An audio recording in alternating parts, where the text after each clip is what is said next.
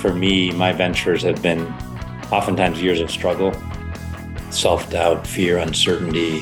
But then I also think the ultimate joy and strength comes from overcoming that, from persevering and doing that together with our teams. I really strive for that perspective in a lot of our interviews on Lead the Team, because I think people, that's ultimately how you help people, is you show your vulnerability. And when I went through coaching training years ago, my mentor said, Ben, we all coach from our own wounds. Welcome back to Lead the Team with #1 best-selling author and in-demand corporate trainer, Ben Fanning. On this podcast, the world's most innovative senior leaders share their top success strategies to motivate your direct reports, cultivate your top leaders, and accelerate your career. Let's get started. Here's Ben. Hey there, Lead the Team. Welcome back.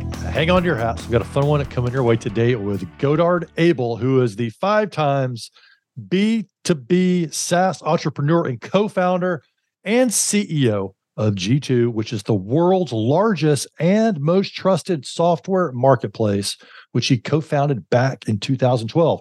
Now, G2, in case you're not familiar with it, is used by 80 million people annually with over 2 million authentic peer reviews, and it's valued at $1.1 billion today. And they're a global team of 700 people. Now, back to Godard, he also serves as executive chairman of 3Kit, a leading 3D visualization technology company, and Logic.io, a next-generation configuration technology. And previously, he was founder and CEO of SteelBrick, which has been acquired by Salesforce, and also previously co-founded Big Machines, where he served as CEO and built it into a leading software as a service provider, which was acquired back by Oracle in 2013. Oh my gosh, what an intro. Oh, Godard, thanks. Welcome to the show. Thanks for the kind intro, Ben. Yeah, y'all, let's just say Godard's been a little bit busy. And so doing big things. But let's start with the simple question. What drives you? I think the desire to build and create. And I do remember when I was a kid, I was growing up in Germany and went to a Waldorf school, and they really believed in natural play. And so I think for toys, I just had wood blocks. And I remember, I loved building towers. And my goal was always to build a tower taller than my dad before he would get home from work. And so I just love the idea of building, creating. And I think that's really what entrepreneurship is. I think if I were an artist, the artwork would be the company. And so I get joy out of building. And sometimes a tower does collapse and you got to start over and put all the blocks back together. But I just love that process of building and creating something. Wow. What a cool story. Thanks for sharing that. I'm familiar with Waldorf. We sent our daughter to a Montessori school here in Charleston. And while it's not maybe as open free play as a Waldorf, which I think is really cool, she did get to sort of march to the beat of her own drum as a kid. And it's still, even today, I notice when she has no schedule time, she creates things. She will get all kinds of different boxes and cardboard and stuff and tape and just start making stuff, even at 12. And I love the fact that you shared that's what she gravitated towards as a kid. And I guess it's played out at least 5 times as an adult in 5 different businesses where you're still building that tower. Yes. No, I think it is a great creative expression. And glad your daughter's on her way to being a wonderful creator. There you go. I will relay that message to her today too. She will get a real kick out of that. In fact, she just made she got really interested in vending machines. Wow. And so she had all these boxes and she made these a fairly large vending machine, and she made stickers that would come out of this thing. And her neighbor started doing it our neighbor started making one with pet treats after that for her dog. So you can see we're up to big things in Charleston, South Carolina. Yeah, she's going to be. Sounds like she's going to be a next generation entrepreneur. It could be. It could be. Now, for you, I got to ask you about a documentary that you were just featured in. And so for the listeners, Godard, which is featured in a documentary called Spiraling Up, spotlighting startup founders on their paths to become unicorns. And it was, I guess, produced by HubSpot and LinkedIn. And so I find this thing in our research and I go to it. And I expect it to be sort of a chest pounding, I'm conquering the world documentary. And let's just say Godard he doesn't go that way in his. I'm getting a chill talking about it. It's very vulnerable. You don't put on the glitz and glam of a co-founder CEO, and you really let us into your world.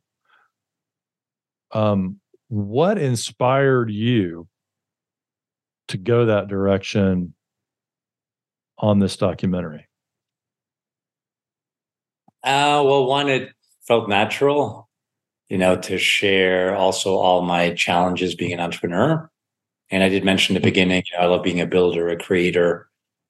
And I do think for me, while ultimately the companies came out successful, I think there was always a lot of fear, anxiety, self-doubt along the way. And so I enjoy, sharing my own genuine experience, and also hopefully it can help and inspire some other entrepreneurs, because also most entrepreneur friends I have, we almost all struggle. I think you hear like the Mark Zuckerberg story where apparently he launched Facebook and everyone at Harvard was using it overnight. And at least then for a few years, he had nothing but up until the right success. And I think that's like 1 in a billion. I think for me, my ventures have been oftentimes years of struggle, self-doubt, fear, uncertainty. But then I also think the ultimate joy and strength comes from overcoming that, from persevering and doing that together with our team. So I thought it would be, hopefully helpful to share that more authentic story. Because I think most great, endeavors in life, they do involve struggle, they involve fear, they involve uncertainty and doubt. And that's part of certainly my experience as a human, and I think almost all of us. So I thought it would be enjoyable to share it. And I do have to say, Andrew Morgan, the filmmaker, the film producer, he and his team, they followed me around for about 3 days.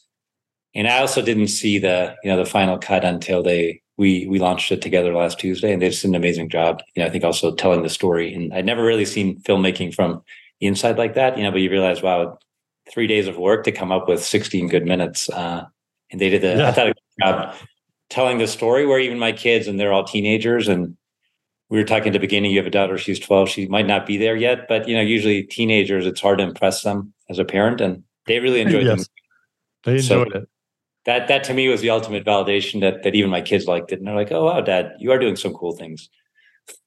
Well, yeah, Dad, okay. He's more than just the working guy. There's a little more to him. Yeah, I think it just really surprised me, because that's not what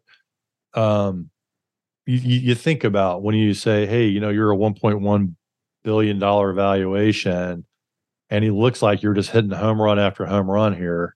And hey, you're like, no, this video is not about that.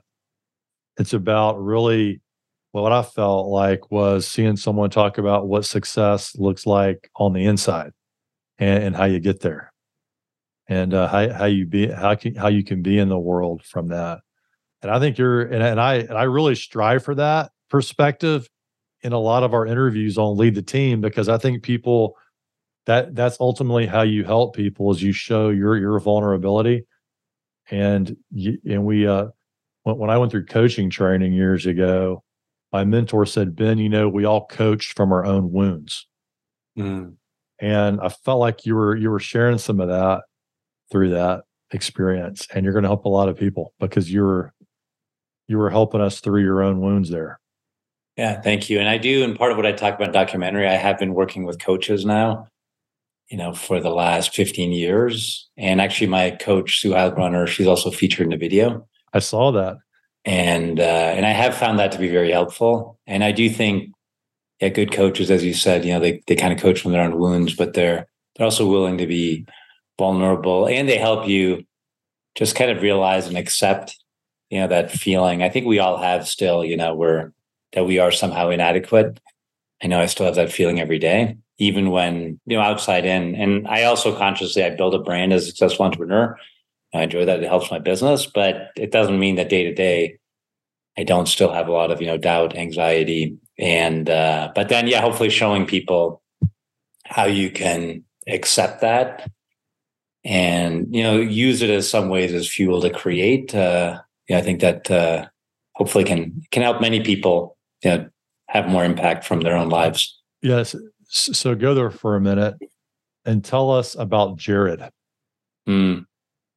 Yes. And my coach, Sue, talked about Jared. And one of the things my coach, Sue, she's a conscious leadership coach, but she also worked with my whole leadership team.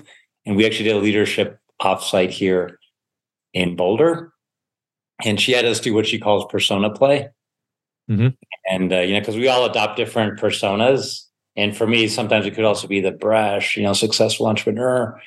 But then, I also have this persona, Jared, that one of my team members, I think it was actually Brittany.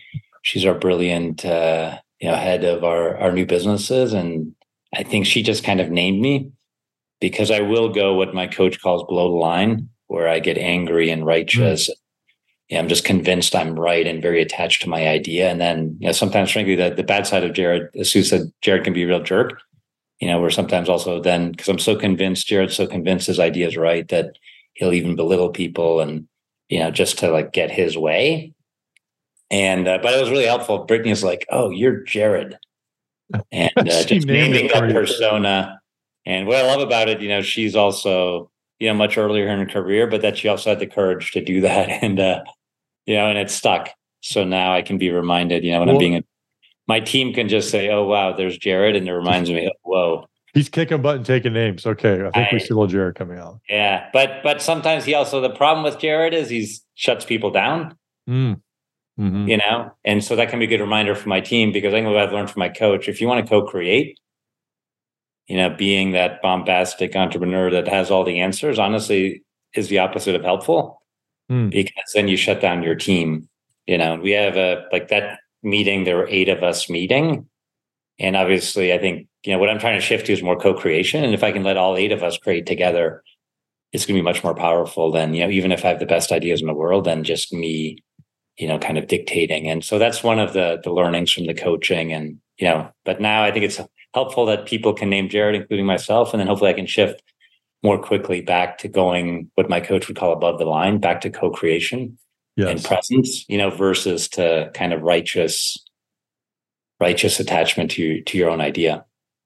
So when in your journey, it looks, looking at your journey, you hit a lot of home runs or grand slams, really. Is selling your company, creating them, selling them on to other organizations, doing the same thing. When in your journey was the moment where you realized, the way I've been operating, it looks like it's delivering a lot of external wins, but I'm not I don't feel good internally. I'm having, whether it's mental health, issues or whatever it happens to be. I'm really curious about that moment of inflection of how you realized it just wasn't really working, even though it was working in so many other ways. Yeah. And I think it took me about 8 years. And, when I was building my first company, Big Machines, which ultimately was acquired by Oracle, ultimately success, but it was so many years of struggle. And I remember 3 years in, we were literally almost bankrupt. And, my first year I'd raised $20 million. And, when I started, I was like 27, 28, just fueled by adrenaline. And like a lot of young entrepreneurs, I thought, wow, within 1 year, I'm going to change the world, take this company public, right? I'm invincible. Yep. And that was all kind of ego attachment. But then I got very humbled, because 3 years in, I was literally almost bankrupt and had to cut the company down from 70 to 20 people. And I honestly didn't know if we were going to survive. Luckily, my co-founder and I persevered. And in hindsight, we were also ahead of the technology curve. We were building cloud software to help manufacturers sell products online way back in 2000. And there was that dot-com boom. And for a year, all the investors, everyone thought internet was going to change the world overnight. And then we learned the hard way. It was actually much slower change. And so our business was ahead of the curve. We were burning too much money. So it was a really hard reset. And also for me, emotionally, all those years, I just felt like I was failing. Because I think for 6 years in a row, I missed my sales plan every quarter. So it was, Yeah, it was extremely humbling. Yeah. And then 2007, 2008, we suddenly started having success because all of a sudden cloud software became popular. We partnered with Salesforce.com as well as with Oracle, and they really popularized cloud software. And all of a sudden, as their partner, we started having business success. And, but I still, I knew I wasn't happy. I wasn't healthy on the inside because, and frankly, I was about 30 pounds heavier because I was stuffing my anxiety oftentimes at night. Like a lot of entrepreneurs, I was just so stressed and the feeling of stress couldn't go away. And so I, try to solve that by eating too much, drinking too much late at night. And then I wouldn't go to bed. I'd just be working on my laptop, kind of falling asleep on it. It's like midnight.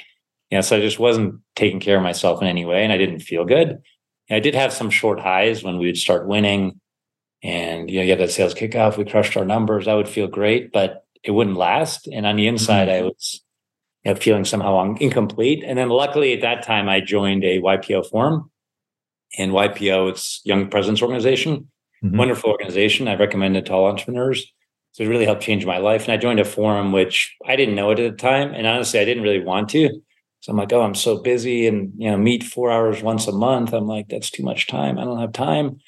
But I met this peer group of entrepreneurs, and a lot of them were more seasoned than I was. They had more experience. And I remember one of them, Jordan Dorfman, as I was thinking about joining, and I'm like, I don't know if I want to do this. And he just put his hand on my shoulder and he's like, Godard, we can help you. And I honestly had no idea what he meant, but I was like, but I knew I wasn't happy.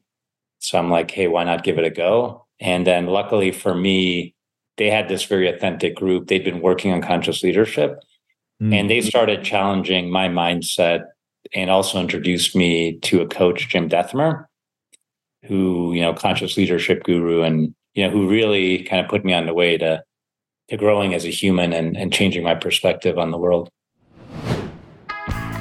Want to boost your productivity and decision-making? Get vital insights from each episode delivered directly to your inbox. A great resource, whether you've listened to the episode or not. Go to benfanning.com/insight. So what do those meetings go like with these other CEOs? I know in your documentary, you're getting, some feedback, or you're in a conversation with the CEO of, I believe, Celestial Seasoning. Yes, that was he was the founder of that. And okay. And later he was on the board also of Whole Foods, and he's just a remarkable man. He really, entrepreneur and much more seasoned than I am. But he's in my current forum, but he's one of the leaders I can now learn from. So you come in there, and you sit down with these other leaders, and what's happened in those meetings that has been so helpful for you? Well, parties sometimes, honestly, they just kind of laugh at you. Because okay. Give me more than that. That sounds good, though. A good start. And I think sometimes, and we always start with an update, each member of the forum, and usually it's about 8 people, and we start with like a 5-minute update. And it's supposed to have, 3 chapters where you tell what's going on in your business life. But I think equally we spend time on what's going on with your family life and what's going on with you as an individual. And, but I think sometimes I would chuckle because I think at the beginning I was coming at it very much from like a victim consciousness, I'll call it, where I'm like, oh, my board, my board is so mean. They don't understand me. They don't understand my business. They're giving me advice. My wife doesn't love me enough. And, she's not giving me all the affection I want. And my kids, they won't listen to me. That was probably a lot of my victim consciousness, like the world is happening to me. And then, but I think having, and then sometimes you kind of just need someone to chuckle at you and be like, whoa, and then help you reframe your perspective. Yeah. And I think that's something also this forum and the coaches have talked about, kind of shifting from a to me mindset where the world is happening to me and I'm a victim, of my bad employees, my ununderstanding investors, my spouse that doesn't love me enough to hey, buy me. How am I creating this reality? Yeah. And I think that's such a powerful mental shift. But I think you also need some people that are willing to call BS on you, rather than oftentimes being a good friend traditionally could be defined as just listening to you, oh, Ben, I understand all your problems. And yes, the world is so hard and I feel your pain. And that's good to show empathy. But then also I think equally being able to challenge someone and being like, hey, Ben, I hear you, but your world's actually pretty good. You know, Yeah. like you have a beautiful bow tie, beautiful wife, beautiful daughter. You're living in Charleston. You know what I mean? It's kind of like, hey, snap out of it, right? And you can always, it's more looking at it glass half full versus glass half empty. But I think that mindset shift, and Ben, like, hey, you can create your own world. You can create your own reality. And I think if you can shift to that mindset, and I don't do it all the time. And my coaches also say that's normal. Like you shift back to below the line to kind of this victim state or this controlling state. But then if you can remind yourself, oh, wow, I can shift back, to a creative state, then, I find overall you can have much more joy in life and hopefully much more positive impact. Yeah, I love that. It's a great reminder. We all fluctuate, but we got to get back to, at some point, what we can actually do, what we can control, and find a little gratitude, like you say. Exactly. Find some gratitude for the bow tie, even when you forget you're wearing it, so to speak. No, we all have good things in our lives, right? And if we can appreciate those and then, say, hey, how can I build on this? Build on it together with the people around me. Then I do think life, becomes much more happier, and I think you can be much more creative. Well, this is the part 2 to the documentary that I didn't get, and I'm wondering if you can go there with me. Godard has this amazing transformation, that the inner journey, and here you are in a big valuation, but I sense that you mentioned, hey, we got another 10 years of work here to do, this company at least. How are you thinking about instilling all this that you see the power in your own life? And I suspect there's a piece of, I would like to instill it in my organization. So it impacts their 700 lives plus their families. So maybe you're looking at several thousand people ultimately that will be impacted by this. How are you processing that as a leader? Yeah, I think what I've done differently at this company that I'd never done in my prior companies before is also I've had my coach Sue work with my whole senior leadership team. Okay. I have about 7 or 8 direct reports. So she not just coaches me as an individual, but she coaches the whole team. And I do believe, if I can have all of my leaders also shift to being more conscious beings, more conscious leaders, that obviously that cascades down. And now we've added second coaches, third coaches. So then anyone at G2 that's exposed to this, that gets curious, they can have their own coaching. And I think also one of the things I've learned from Sue is you can only be coached if you want to be coached. This is not the kind of thing I can impose on somebody. You know what I mean? Even my leadership. And if I'm like, Ben, you will be conscious, it becomes like mantra dogma, which I think is repulsive naturally to humans, right? Nobody wants like a beat down of like, here's my philosophy and you will adopt it, but hopefully if I can model it, other leaders model it, and then people get curious about it. And I've seen that happening where people are like, oh, wow. Like, and even people I've worked with for a long time, they're like, oh, you seem a little bit more happy. You seem to be having more joy. And by the way, seem to be having as much, if not more success. Then I think people naturally get curious to see, oh, wow, what have you learned? And what of this might I apply to my own life? And I think that's kind of naturally starting to happen. And so, as you said, hopefully that comes to all of our team members, their families, and then even ideally it shows up in our products, for our users and our customers. That was my next question. Yeah. And hopefully at some point the product becomes, because we're creating from a better, more natural state, right? Hopefully even our users can someday feel it. And I will say one of the values of G2 also that's related to this is authenticity. And this is true for software reviews, right? We want, and that's been a challenge with online review sites in general. You hear all these horror stories about fake reviews on Yelp, fake reviews. I was going to ask you about that piece too. Okay, 2 million authentic reviews. What is an authentic review?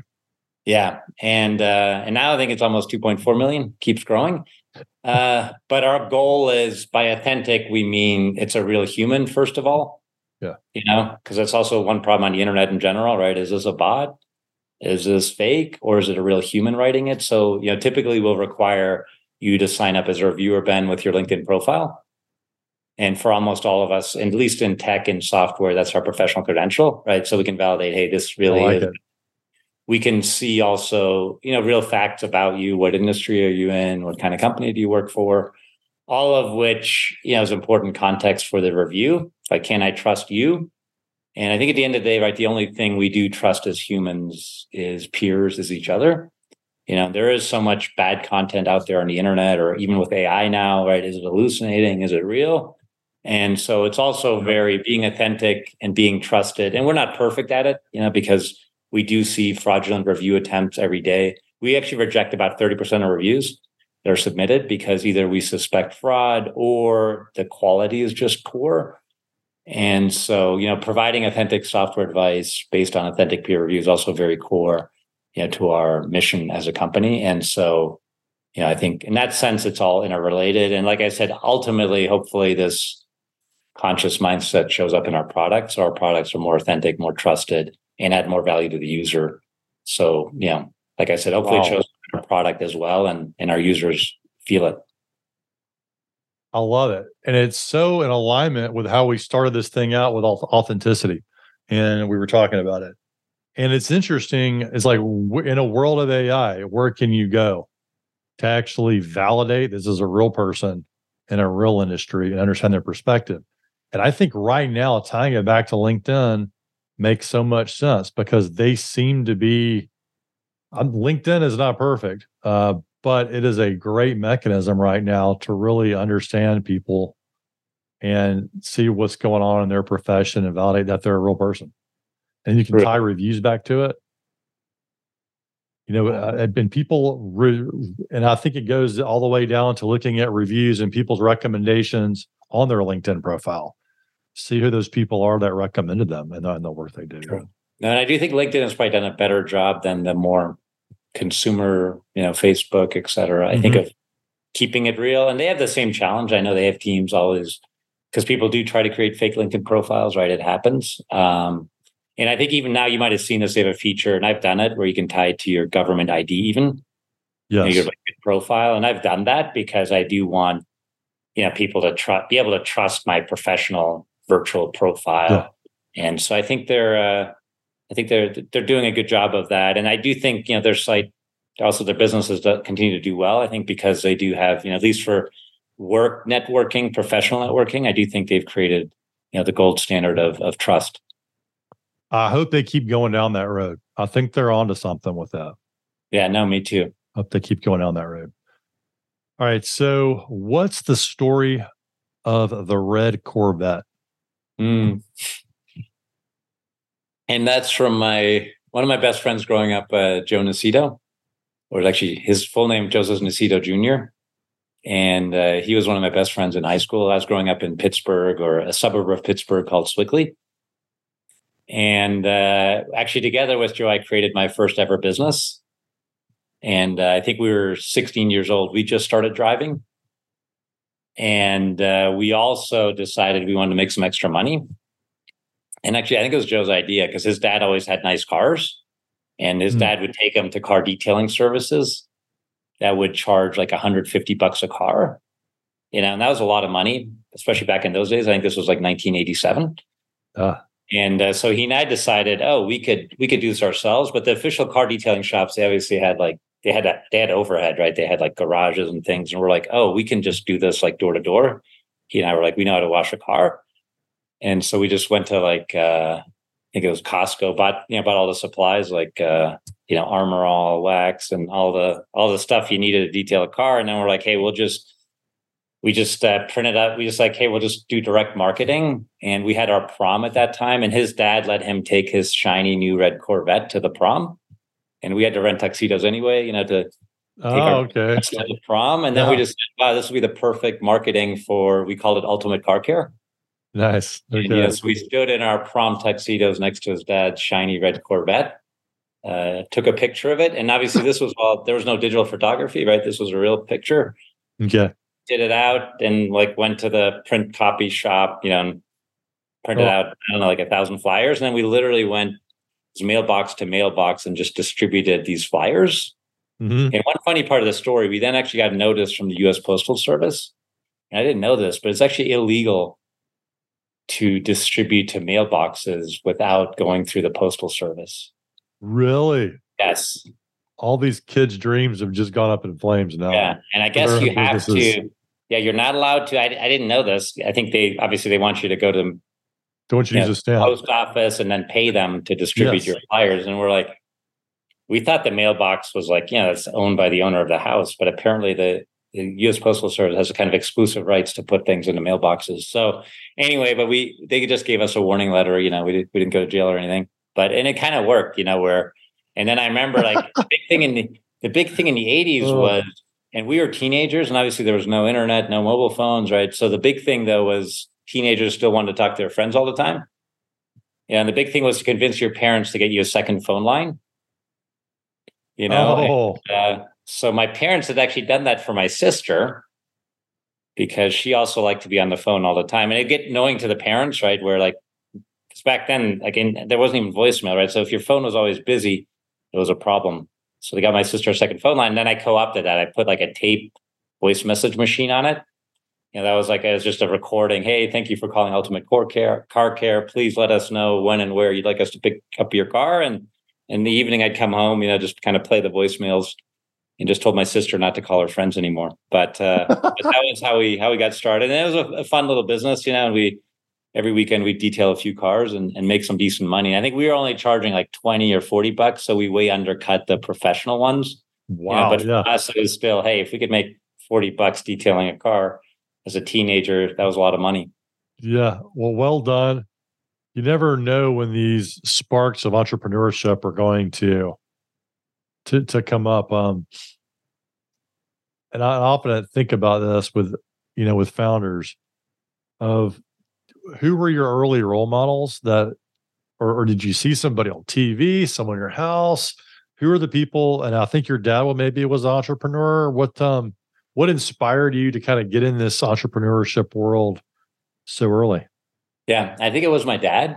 And actually, same thing with my friend Joe's dad. His dad was an entrepreneur too. Mm-hmm. And my dad was an entrepreneur, but building a very different business. My dad was building a pump manufacturing company. Okay. Which actually my grandfather had started in Germany, like way back after World War II. Wow. And actually, I often think back to my grandfather's inspiration because he started his company in 1947. And he was living in Northwest Germany in Essen, which was a very industrial town. So frankly, it kind of gotten flattened during the war. And luckily for him, he was working the waterworks in Düsseldorf during the war, keeping the water supply running. And he was a very hands-on engineer. And after the war, he honestly didn't know what to do. He didn't have a job, didn't have any money, but he was a very hands-on engineer. He just came up with a better pump design to pump slurries out of the coal mines in the Ruhr Valley. And then and they didn't have any manufacturing, but his brother was like the sales guy. So they'd sell a pump, they'd outsource all the manufacturing, and then sort of one pump at a time, they, over decades built a business. And then my father had taken it over, and he was also very much an entrepreneur. And the reason we wound up in the US, I mentioned that, I started going to school, the Waldorf School in Germany, but we wound up in Pittsburgh because my father decided he wanted to bring his pumps to the US market. And he was trying to do it remotely. That wasn't working. He's like, great, I'll just move the family. And he chose Pittsburgh, Pennsylvania.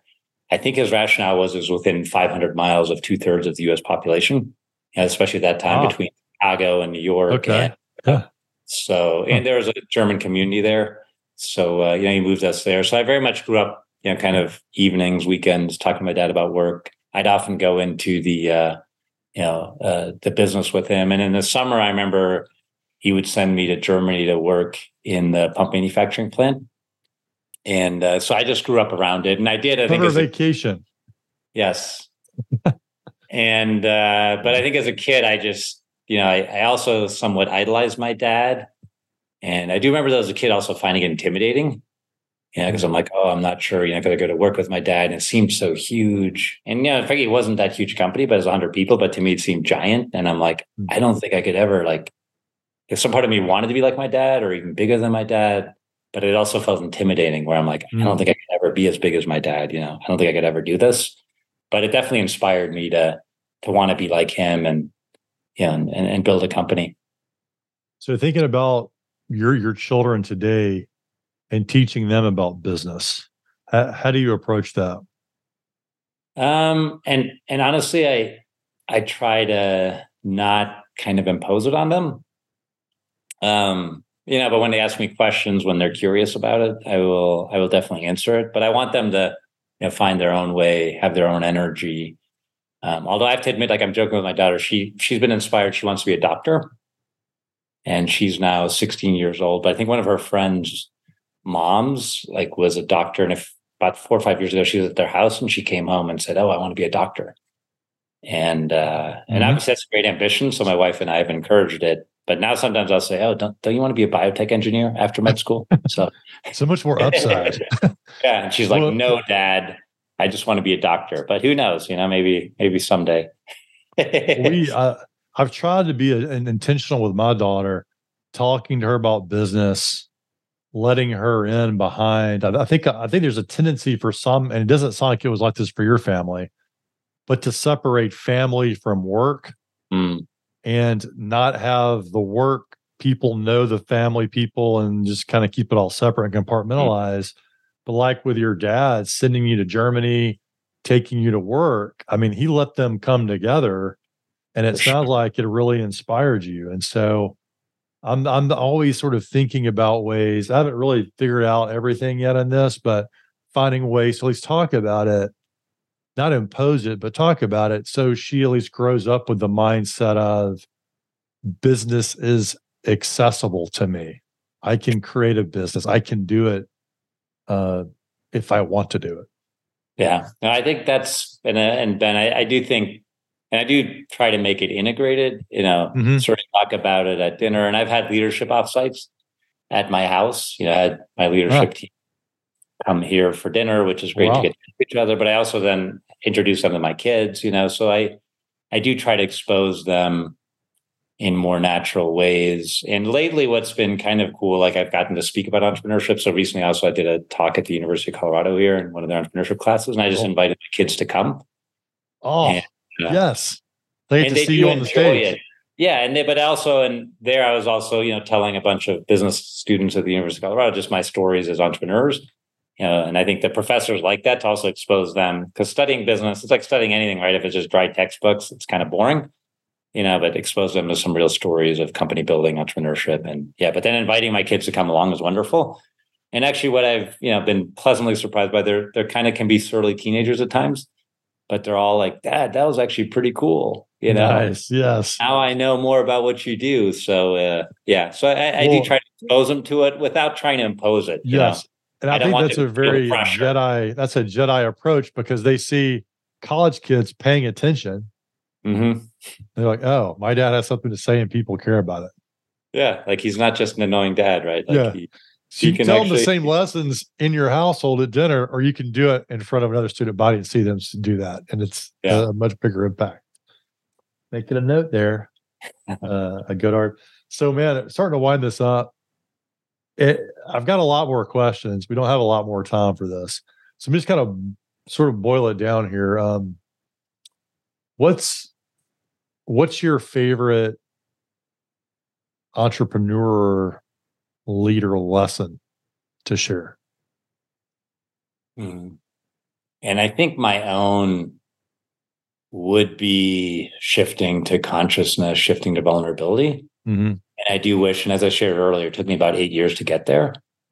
To also use entrepreneurship as a way to become more mindful, take better care of myself. And I do think those 8 years were so much anxiety, fear. And honestly, like while I enjoyed some moments of my life, overall, I was kind of miserable.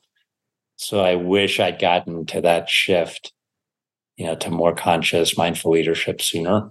And so that would also be why I love sharing this, because I do hope, and like I said, I have so many entrepreneur friends, and I always feel natural connection with entrepreneurs, because we've all had this common experience, which oftentimes is daunting. And so if I can help inspire more entrepreneurs to shift to more conscious, mindful company building sooner, that would make me really happy. Well, you're doing it through this interview here. Well, I've got a bonus question for you. Okay. Anybody that watches that documentary, they're going to see you working out like a champ, like you're training for the ring or something. And I was like, man, I got to ask him about this. What is your workout regimen, and and how important is it for your functioning and high level leadership? Yeah, and I think it is one of the things I've learned. It is very important to me, and I do work out literally every day of the year, because I do find it's one of the methods in terms of relieving my own anxiety and even just kind of prioritizing self-care. So I do work out, at least 30 to 60 minutes every day. And because I have found it just, relieves a lot of my work and mental anxiety and just puts me in a better place. So I do prioritize it. I even have my assistant schedule it now. Okay. And 1 hour of what I call kind of a peak activity. And, on some days also I enjoy going outdoors. It could be a hike, it could be a trail run. Some days I just grind on the Peloton. But stimulating my body every day is important to me. And I think puts me in a better mental, physical, spiritual place. Wow. Godard, thank you for coming on this show today. And you've loaded it up. Working out, mindfulness, conscious leadership, some great stories, and looking forward to sharing it with our audience. Yeah, Ben, thanks so much. Really fun conversation, and appreciate you sharing the story. If you're an executive at a crossroads in your career and thinking about quitting, do this before you do anything else. Head over to benfanning.com/quit to receive a free signed copy of my #1 best-selling book, The Quit Alternative, The Blueprint for Creating the Job You Love Without Quitting. You'll learn the critical questions you must answer before you make such an impactful decision. Go to benfanning.com/quit to get this valuable resource for just the cost of shipping. Ben Fanning is a #1 best-selling author, Inc. magazine columnist, and CEO of the Fanning Group, an international consultancy and corporate training company. To learn how they can help your organization, go to benfanning.com.